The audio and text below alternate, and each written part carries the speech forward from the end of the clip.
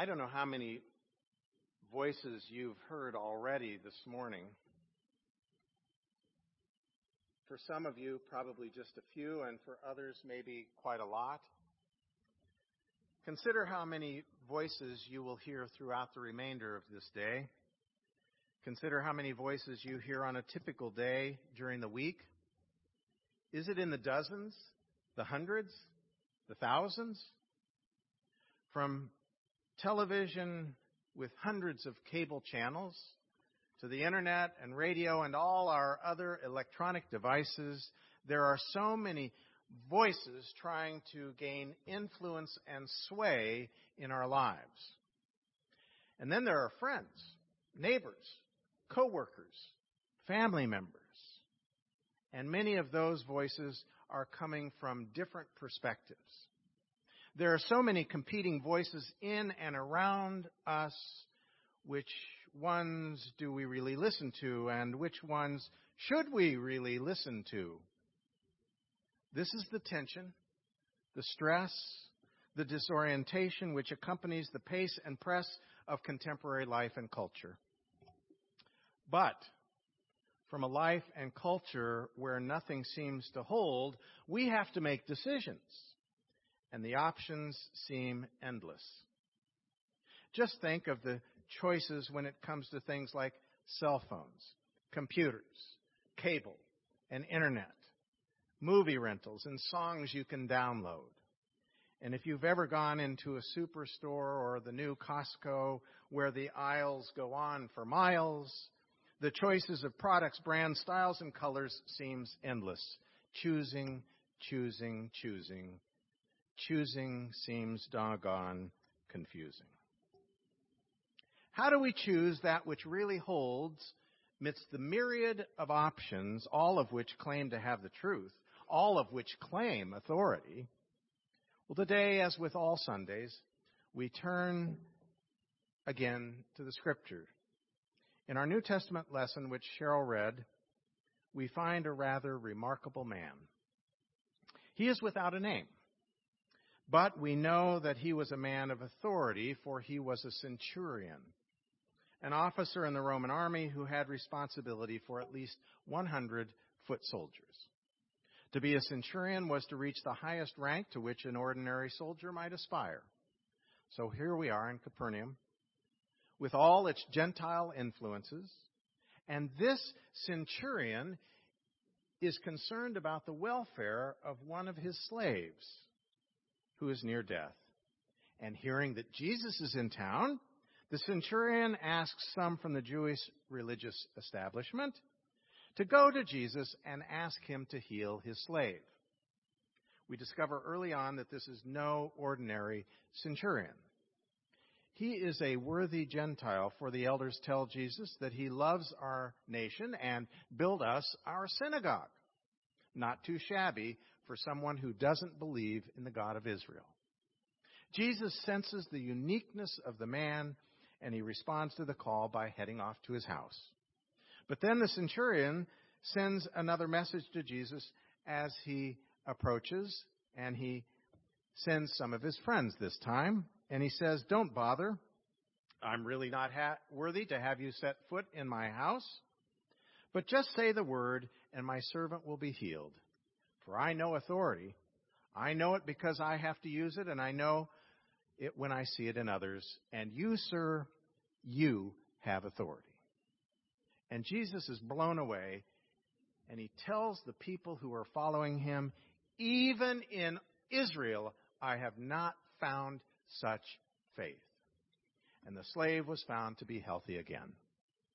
Here's a story where a Gentile is lifted up as an exemplar of faith. It is not someone from within the tradition, a good Jew steeped in the faith. It is a Roman soldier with Lord knows what kind of background. You see, in Jesus' day, there were many different religions to choose from. And this centurion was faced with a smorgasbord of choices when it came to trying to find one of those religions to heal his servant. How could he know which religion to call upon that would really make a difference? Yet somehow he was able to discern a real authority in Jesus precisely in the midst of a multi-choice religious culture. And just what authority did Jesus have? He had authority from God, that is, God's power, but only as we recognize it in him, else that power is of no help to us. The centurion was able to recognize it, and it made a difference. But can we? Can we recognize it? Amidst all the choices vying for authority in our time, fortunately our text offers what we'll call this morning 3 clues of recognition: compassion, humility, and faith. First, our text tells us in verses 2 and 3, "Now a centurion had a slave who was dear to him, who was sick and at the point of death. And when he heard of Jesus, he sent to him elders of the Jews, asking him to come and heal his slave." This man felt compassion and was moved to reach out on behalf of this slave who was dear to him. A woman, upon receiving a rather high phone bill, said in dismay, "I guess I reached out and touched too many people this month." But when it comes to compassion, you can never reach out too much. Dorothy Brown called her daughter, and she said, "Hello, honey. How are you?" "Terrible, Mom. My back is killing me. The children are acting up. The house is a mess, and I'm expecting 6 guests for dinner tonight." "Oh, don't worry, honey. I'm coming right over. I'll feed the kids, clean up your place, and cook a dinner your guests will never forget." "You're an angel, Mom. Hey, how's Dad?" "Dad? Sweetheart, you know Daddy died 9 years ago." Pause. "What number are you calling?" 378-3991. This is 378-3992. "Oh no, I dialed the wrong number," the mother said. "Hold on, please," the daughter said. "Does this mean you're not coming over?"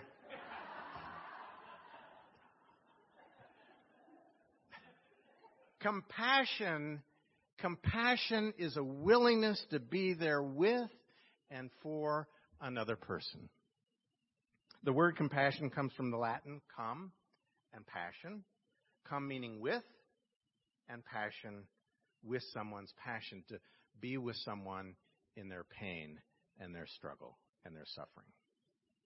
Once during World War II, when a soldier was injured and could not get back to safety, his buddy went out to get him against his officer's orders. He returned mortally wounded, and his friend whom he had carried back was dead. The officer was so angry, he said, "I told you not to go. Now I've lost both of you. It just wasn't worth it." And the dying man replied, "But it was, sir, because when I got to him, he said, 'Jim, I knew you'd come.'" For us, compassion is turning to see, to feel, to be with another in pain. And note that in the context of our scripture, it doesn't matter who the other person is. In the structure of the society the centurion lived in, a slave was not owed compassion. The message to us in our day that this first clue of recognition, compassion must cut across all levels of status in our society, from the greatest to the least. All lives matter. Black, blue, brown, and white. The first clue of recognition for us this morning is compassion, which truly cares for all others. So follow with me now to the next 3 verses of our text, wherein we find the Jews asking Jesus to come help the slave of the centurion, because the centurion is worthy of Jesus' attention. And they tell him just how worthy he is, what with building their synagogue and all. And Jesus goes, our text tells us, with them. And when he was not far from the house, the centurion sent friends to him, saying, Lord, do not trouble yourself, for I am not worthy to have you come under my roof. Therefore I did not presume to come to you. Here's the second clue of recognition: humility. To be truly humble is not easy. Trying to appear to be humble is not the same as being humble. I'm very humble and modest, too. Well, far from that, the centurion, though he was deemed worthy by the Jewish elders, in no way, shape, or form felt he was worthy of this master teacher named Jesus. The centurion knew where he stood in comparison to the greatness around him. The centurion knew where he stood in light of this Jesus he recognized. The one that is down needs fear no fall. The one that is low, no pride. The one that is humble ever shall have God to be his guide. So wrote that insightful author, John Bunyan. Our second clue of recognition, then, is humility. I am not worthy, acknowledged the centurion. Well, fortunately, for the sake of the slave and for our sake, he goes on to say, even so, just say the word, and let my servant be healed. For I am a man set under authority, with soldiers under me, and I say to one, go, and he goes, and to another, come, and he comes, and to my slave, do this, and he does it. When Jesus heard this, he marveled at him and turned and said to the multitude that followed him, I tell you, not even in Israel have I found such faith. And this brings us to the third clue of recognition, which, of course, is faith. Jesus is flat out astonished with this man's faith, and to think he's not even part of Jesus' faith tradition. Jesus is surprised, yes, but the important thing is the depth of the man's faith. He subjected himself to Jesus' authority.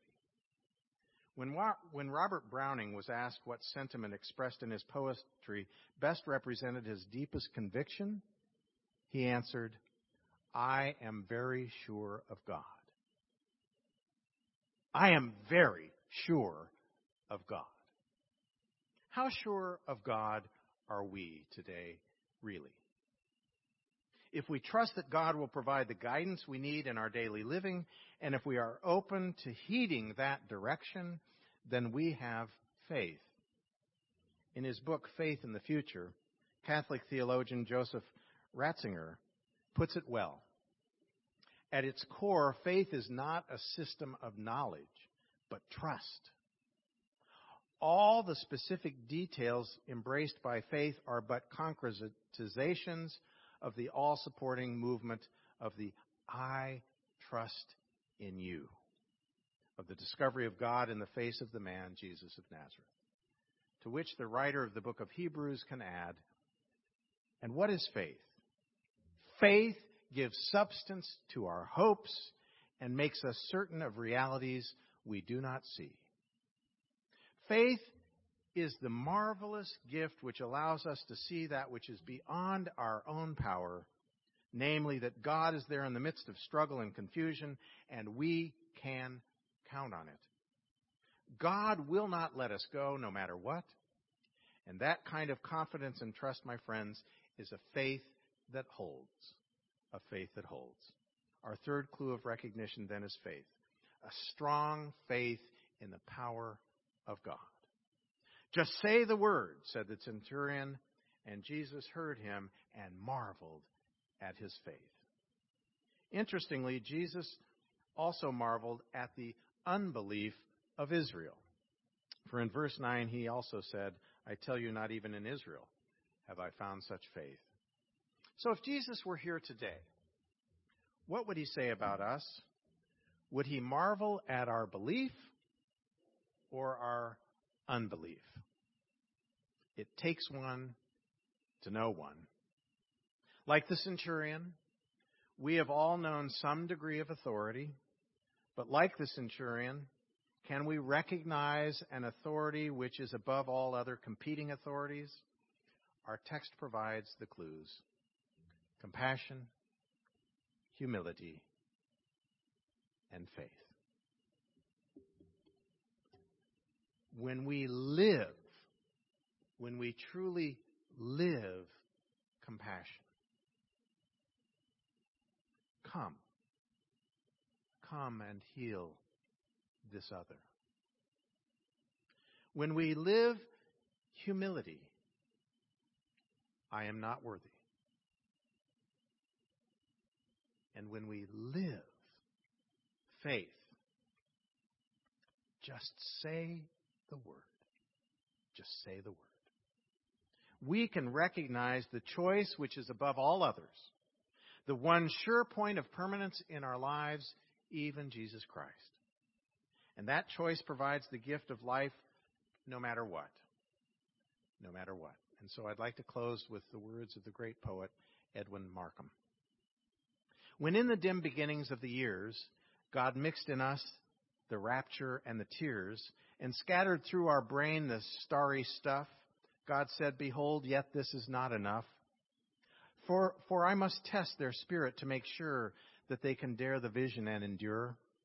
I will withdraw my face, veil me in shadow for a certain space, leaving behind me only a broken clue, a crevice where the glory glimmers through. Some whisper from the sky, some footprints on the road to track me by.